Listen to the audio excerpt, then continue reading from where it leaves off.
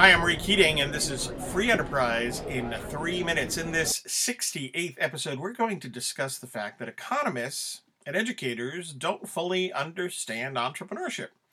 In the last episode, we defined the entrepreneur as someone who owns, operates, and assumes the risks of a private business. We also noted that the entrepreneur is the central player in the economy in terms of driving innovation and growth forward. Nonetheless, many economists and educators don't know what to do with the entrepreneur. While many economists recognize the importance of entrepreneurship, their mathematical models used to measure and predict economic activity have no room for the economy's critical actor, the entrepreneur. One of the best economics textbooks on the market is Economics, Private and Public Choice by James Gwartney, Richard Stroup, Russell Sobel, and David McPherson.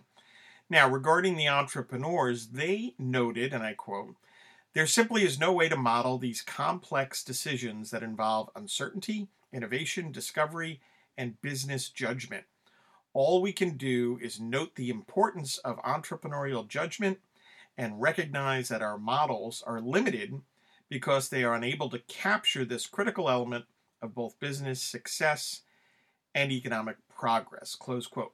The authors deserve credit for acknowledging this shortcoming. At the same time, it reveals a stunning weakness of an economics profession that has become overly reliant on models that cannot account for the central player in the free enterprise system.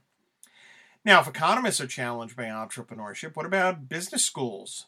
Now, fortunately, entrepreneurship programs have expanded, whereby not that long ago few were even in existence. Still, too many business degrees and courses take their cue from the economics profession and simply ignore the entrepreneur, instead focusing inordinate attention on large businesses. However, it was noted in a survey about entrepreneurship in higher education a number of years ago that graduates who have taken entrepreneurial courses are significantly more likely to select careers in entrepreneurship. And encouragingly, graduates who have taken entrepreneurial courses are more innovative. A European study also found that, and I quote, "Entrepreneurship education makes a difference.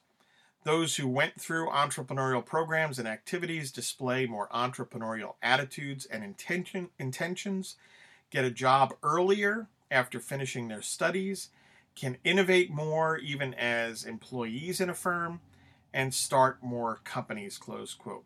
That's at least encouraging. Now, more on entrepreneurship in the next episode. Thanks for listening. Like and follow us on Facebook at Free Enterprise Economics and on Twitter at Free Enterprise 7. And subscribe to Free Enterprise in 3 minutes at, for example, iTunes, Apple Podcasts, Google Podcasts, etc. Again, thanks for listening, and God bless.